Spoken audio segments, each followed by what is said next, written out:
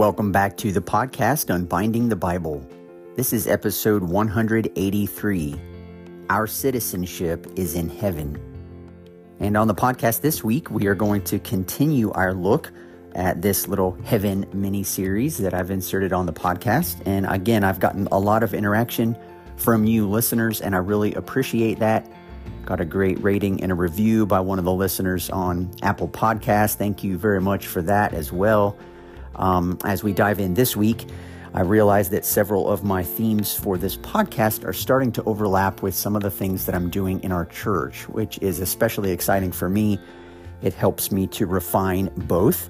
My sermon prep helps with the podcast, and my podcast prep helps with my sermons, and I know our church benefits from that as well. And so I'm excited for us to get into this, and I will kind of explain our way through as we go.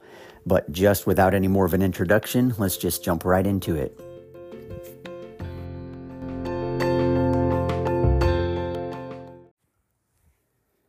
So far in this series on heaven, we have seen that originally the heavens and the earth were connected. In the Garden of Eden, God's space and man's space overlapped.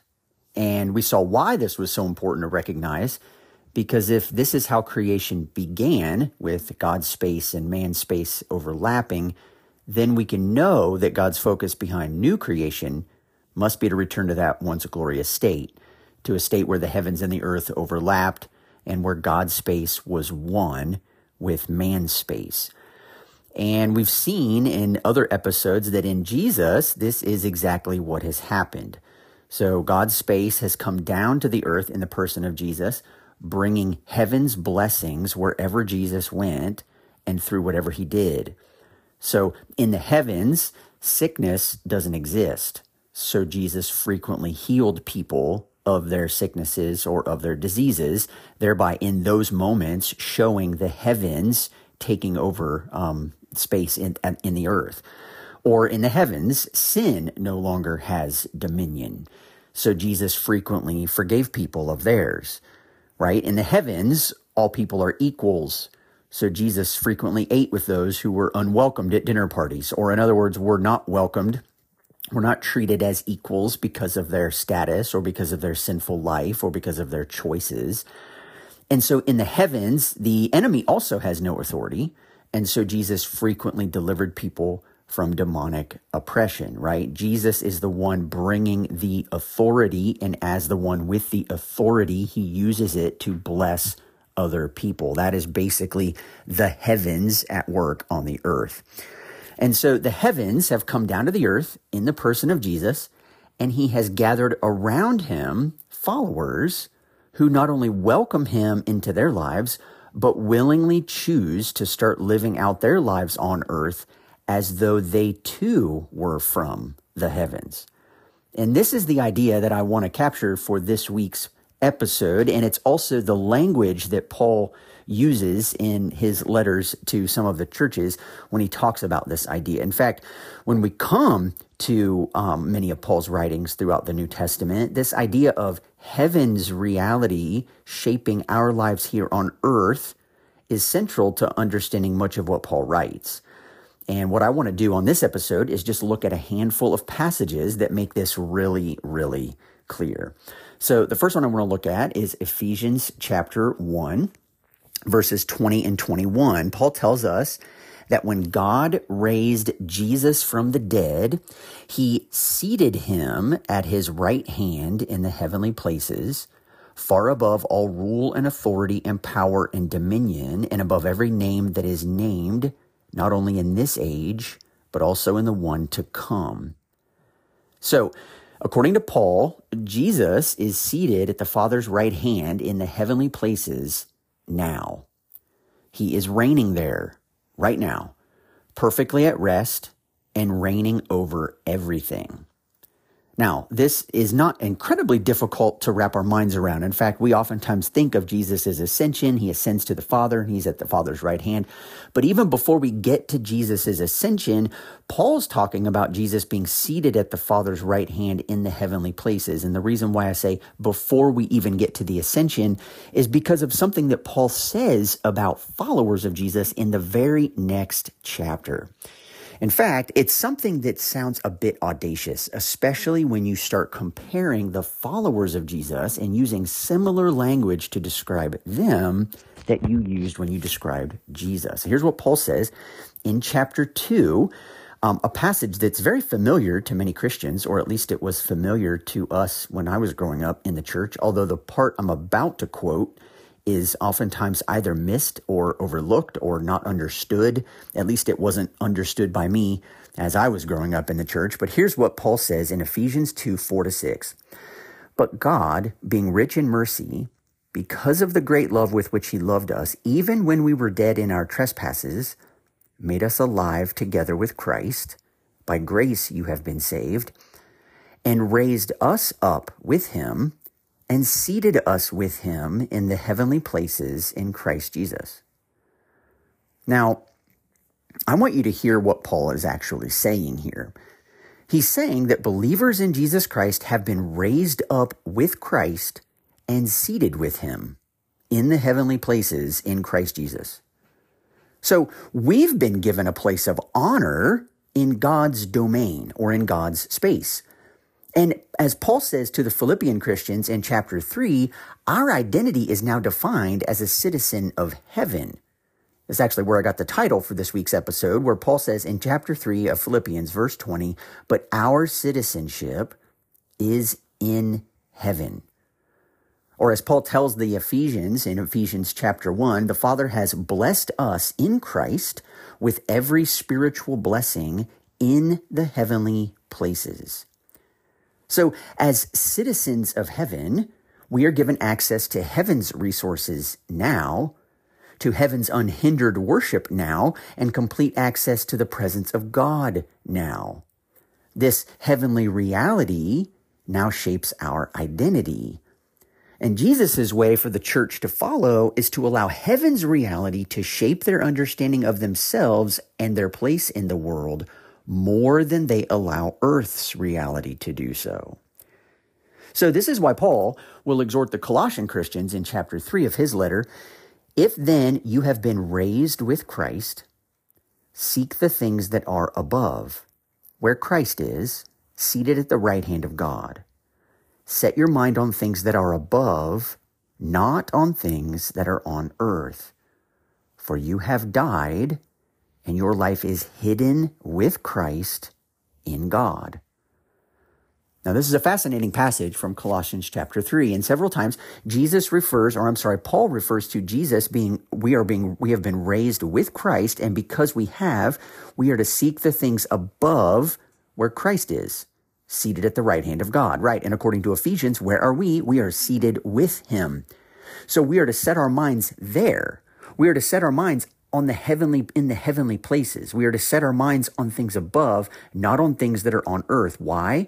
Because you have died, Paul says, and your life is hidden with Christ in God. So where Christ is, we are. What is true of Christ is true of us. Or we can think about it this way. Your geography determines your identity.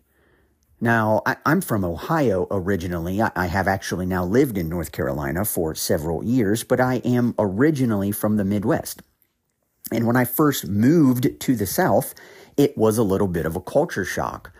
People in the South treat you differently. They give a lot of niceties and pleasantries and yes, ma'am, and no, ma'am, and yes, sir, and no, sir, and hey, sweetie, and how are you? And people want to stop in the grocery store and talk to you for 10 or 15 minutes, and no one seems to be as concerned about the time. When I went to the grocery store in Ohio, people were no nonsense, no messing around. I mean, you kept your head down, you walked through the aisles, you got what you needed, you got through the checkout as quickly as possible, and you got home. So there were differences. The identity of the people who live in the South versus those who live in the North, the geography of where you are from oftentimes shapes the way that you live. Now, that's a funny example. I live several hundred miles away, but you talk about going to another country. You talk about now in Paul's language of going to another world entirely. You're talking about heavenly reality and our identity coming from there and what it is like now to live in a place very, very foreign from there. But Paul is describing heavenly reality as that which is above, and he exhorts Christians to set their minds there. And so the relationship in Paul's mind between the heavens and the earth is spatial. It's not temporal. In other words, we are called to live out reality now based on an identity that is rooted in a different sphere or a different realm, not one that is rooted in a different time. You know, the one that you may have grown up hearing about, the whole earth now, heaven later idea. So this is how Jesus can exhort the Christians in Smyrna, for example, in the book of Revelation, that he knows their poverty, but they are rich. You see, from an earthly perspective, this church had no resources. From heaven's perspective, however, they were the recipients of every spiritual blessing. Hence, they were rich. For the Christians in Smyrna to embrace Jesus' words to them, they have to consciously choose to understand themselves in their heavenly reality, not in their earthly one. They have to apply what is true of them in the heavenly places to their understanding of themselves on the earth. Now, as an aside, and something that I have spent years of my life trying to wrap my heart and mind around, this is how all questions of identity are addressed within the Christian faith. Who are we in Christ? What is true of us as a result of what Jesus has done in, for, and through us? And how does that shape the way we live our lives out on the earth? So the heavens and the earth are two different spheres of reality. They are two different spaces, if you will, out of which to live our lives. In a very real sense, they are two different spheres of the same reality simultaneously. They are not to be understood along the spectrum of a timeline, where we live on the earth now, but in the future we will live in heaven. This is not the Bible's understanding of these two spheres. The earth now, heaven later idea is a teaching that has not helped the church at all. In fact, it has brought more harm than good. And this is mainly because it weakens our understanding of who we are in Christ by relegating heaven to some distant future, and it weakens our understanding of what we are called to do and who we are called to be in the present, because it does not take heaven's relevance to us in the present seriously enough. So let me just give you one example of this, about how this actually works out practically. In James chapter 3, which is one of the most practical books in the New Testament you could pick up and read, we read this: "Who is wise and understanding among you? By his good conduct let him show his works in the meekness of wisdom. But if you have bitter jealousy and selfish ambition in your hearts, do not boast and be false to the truth. This is not the wisdom that comes down from above, but is earthly, unspiritual, demonic. For where jealousy and selfish ambition exist, there will be disorder in every vile practice. But the wisdom from above is first pure, then peaceable, gentle, open to reason, full of mercy and good fruits, impartial and sincere." Now, what's James saying? Well, he's saying that there are two kinds of wisdom at work in our world, and each one has its roots either in the earth or in the heavens, what James calls from above, right? And he's exhorting his readers to embody the wisdom that comes from the heavens in their daily interactions on the earth. That is how these two spheres are at work simultaneously. And yes, James actually means for Christians to embody the reality that comes from the heavens, or the wisdom that comes from the heavens, even when those around you are embodying the wisdom that comes from the earth. We have this thing that stumps us quite a bit, and it just stumps me every bit as much as it stumps you. Pretty sure it stumps me oftentimes even more. And that is that when somebody is being irrational, or someone is being agitating or annoying or impatient with us or accusatory toward us, we feel like responding to them in kind.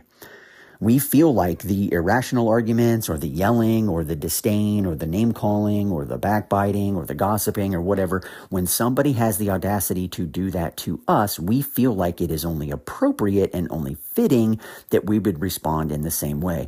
And when we do that, James is saying it's things that are coming down from jealousy and selfish ambition, right? He's saying this is not the wisdom that comes from above, but is earthly. So it's coming from the earth, unspiritual, and demonic.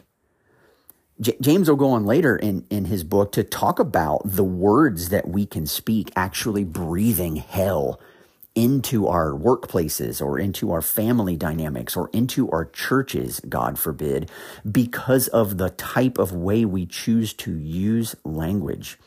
And what James very clearly is pointing out is that there are times when people around us are not using good reason. They're not open to reason. They're not gentle. They're not sincere. They're not impartial. They're not pure. They're not focused on peace. And they're certainly not full of mercy. But James says the wisdom from above is all of these things.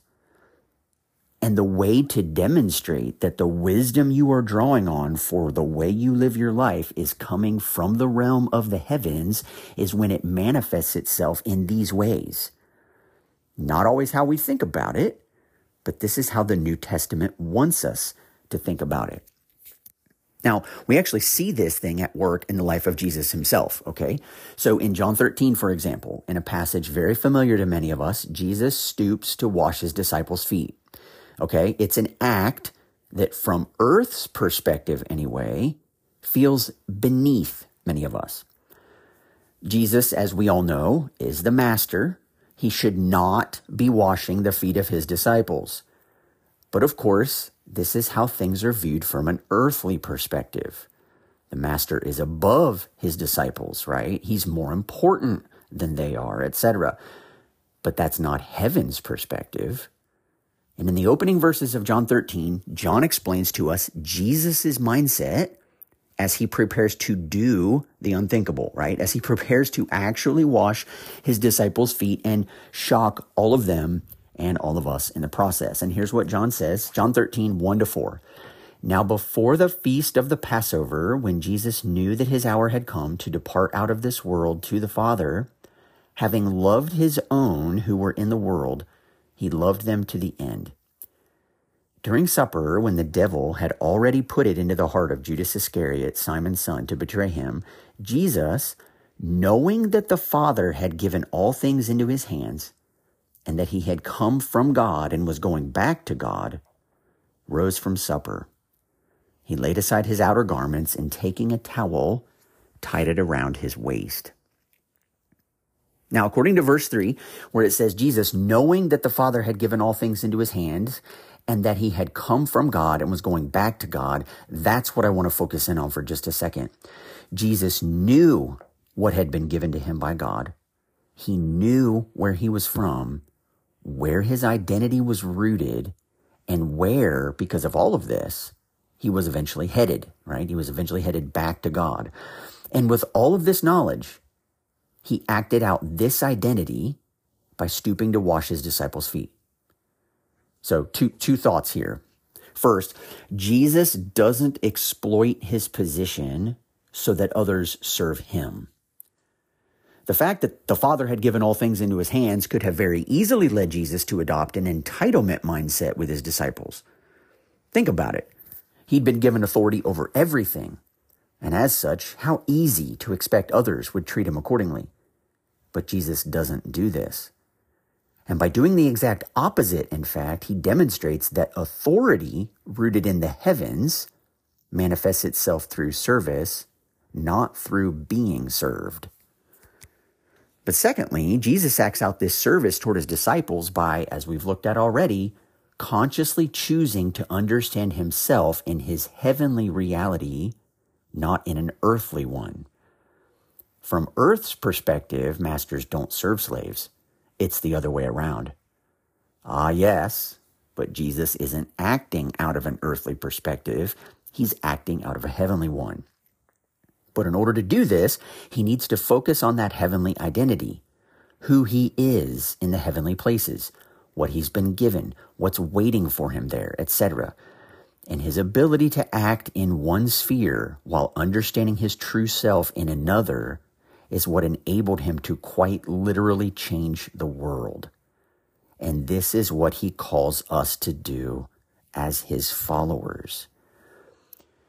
Even in Revelation 13, we are told that the beast is allowed to utter blasphemies against God, blaspheming his name and his dwelling, that is, those who dwell in heaven. Now, it's fascinating that John not only refers to God's people or to God's dwelling as people, but that those people are in heaven. Now, this is not, as some would conclude with the book of Revelation, imagining that this is a futuristic reality where the Christians have been raptured and are now dwelling in heaven. That's not what the book of Revelation is teaching, and it's certainly not what this means here. The reason we know this is because several New Testament passages speak of Christians being the temple of the living God, right? 1 Corinthians 3, 1 Corinthians 6, 2 Corinthians 6, Ephesians chapter 2, 1 Peter chapter 2. And as we've already seen, several other New Testament passages speak of those same Christians residing in the heavenly places, right? Ephesians chapter 2, Philippians chapter 3. But here, Revelation 13 puts both ideas together, referring to God's dwelling as people who dwell in heaven.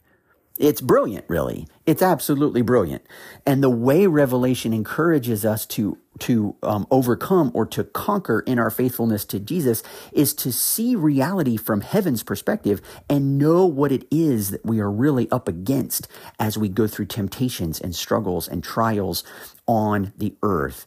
Revelation always is hoisting us up to the heavens to show us what reality looks like from God's perspective, so that when we are thrust back down into reality as we know it on the earth, we live out an identity from the heavens on the earth, and we live out our identity the same way Jesus did, having come from the heavens and living on the earth. And spoiler alert for the book of Revelation, the way we conquer, the way we overcome, the way we are victorious is the same way Jesus was, and that is as a lamb. Now, as a lamb would be much more likened to the descriptors of wisdom that comes down from above from the book of James when he talks about pure, gentle, peaceable, full of mercy and good fruit, impartial, sincere, open to reason, very spirit-like characteristics, if you will. And this is exactly what he wants us to be like. And so, to sort of sum it all up, when Jesus came to the earth, he brought the heavens with him. When Jesus rose from the dead, he declared to the entire world, or God declared to the entire world, that Jesus' heavenly, cruciform life, teachings, and death is what is considered truly righteous and worthy of resurrection life. Jesus then ascends to his Father, but not before promising that he would not leave his disciples as orphans, but that he would come to them. When the Holy Spirit descends on the disciples in the book of Acts, these words of Jesus come true. So what do they mean?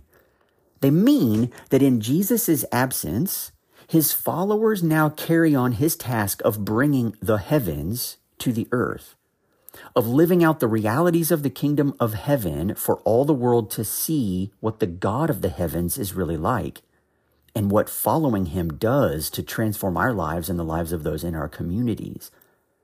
And they are empowered to do so by God's very own Spirit, the Spirit of Jesus, the Holy Spirit, who, interestingly enough, bears fruit that sounds an awful lot like James' lists of the wisdom that comes down from above: pure, peaceable, gentle, full of mercy.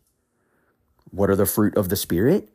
Love, joy, peace, patience, kindness, goodness, gentleness, faithfulness, self-control. 4 of the 9 characteristics James includes in his list of the wisdom that comes down from above.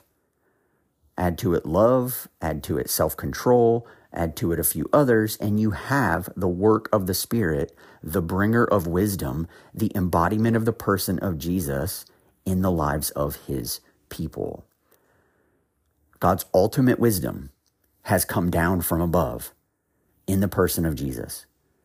And now, by his Spirit, God's people are called to live their lives by the wisdom that comes from above in their dealings with one another on the earth.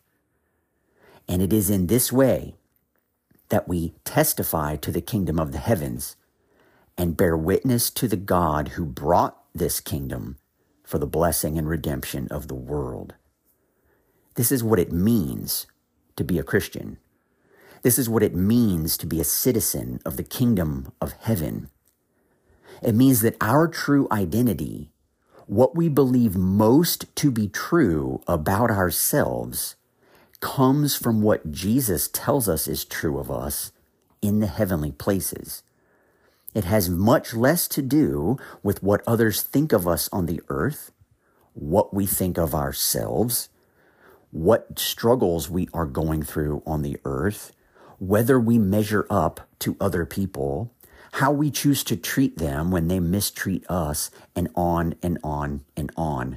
The kingdom of the heavens overlaps with the kingdoms of this world, and as citizens of heaven, right? When Paul says our citizenship is in heaven, we are now ambassadors representing heaven and the way the world works in the heavens while we live on the earth. We are citizens of another place. We are citizens of another realm. And what that means is that the way we testify to the goodness of God in the world and the way that we testify to the goodness of Jesus in the world, and so that the way that we show the world what the gospel of the kingdom is actually like, is when we willingly choose to live out heaven's realities on our dealings, in our dealings on the earth. This is what it means. And so we need to surround ourselves with talk of the fruit of the Spirit. And we need to surround ourselves with conversations regarding the wisdom that comes down from above. And we need to look at what the New Testament says when it talks about being spiritual. And we need to realize that we are called to be followers of the Lamb.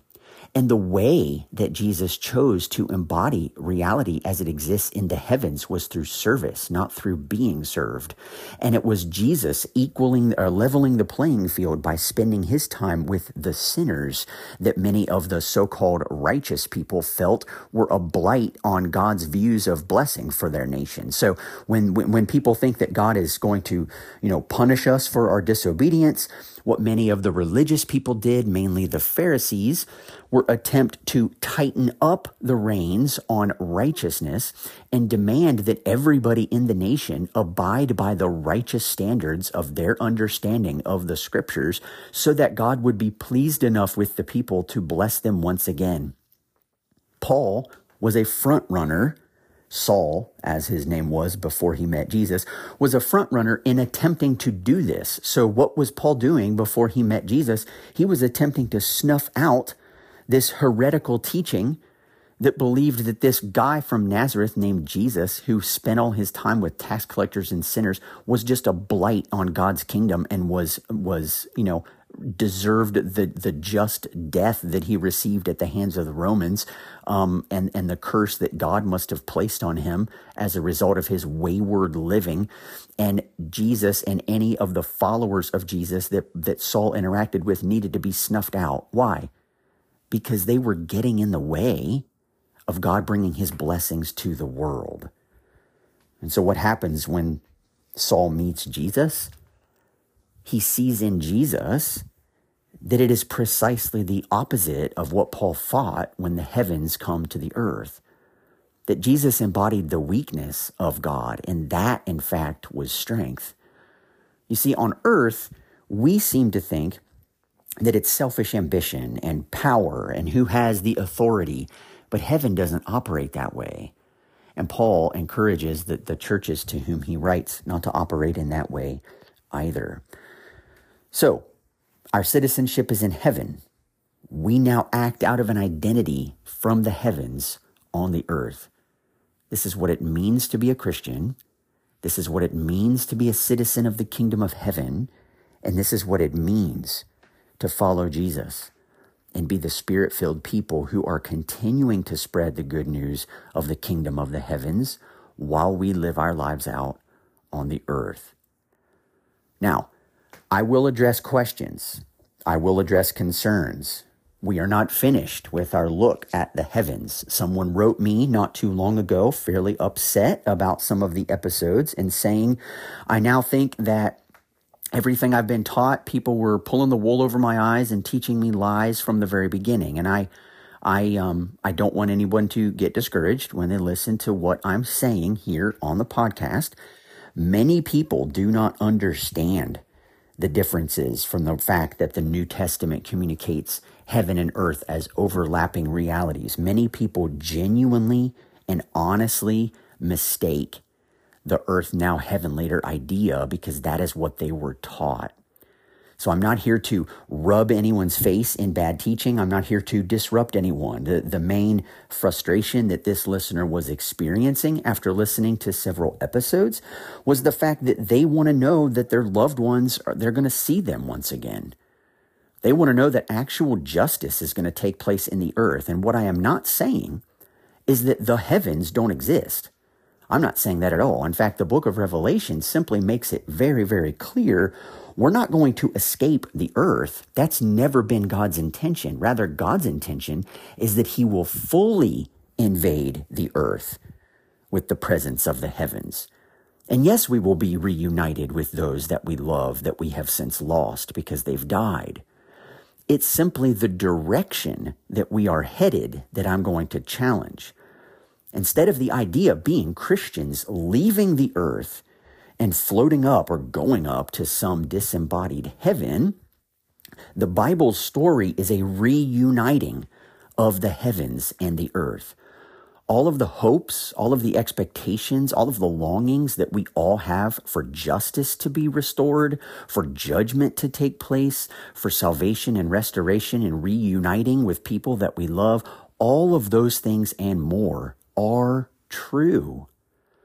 It's just I want us to embrace them as true the way the Bible communicates them to us, not the way some of our traditions have done so.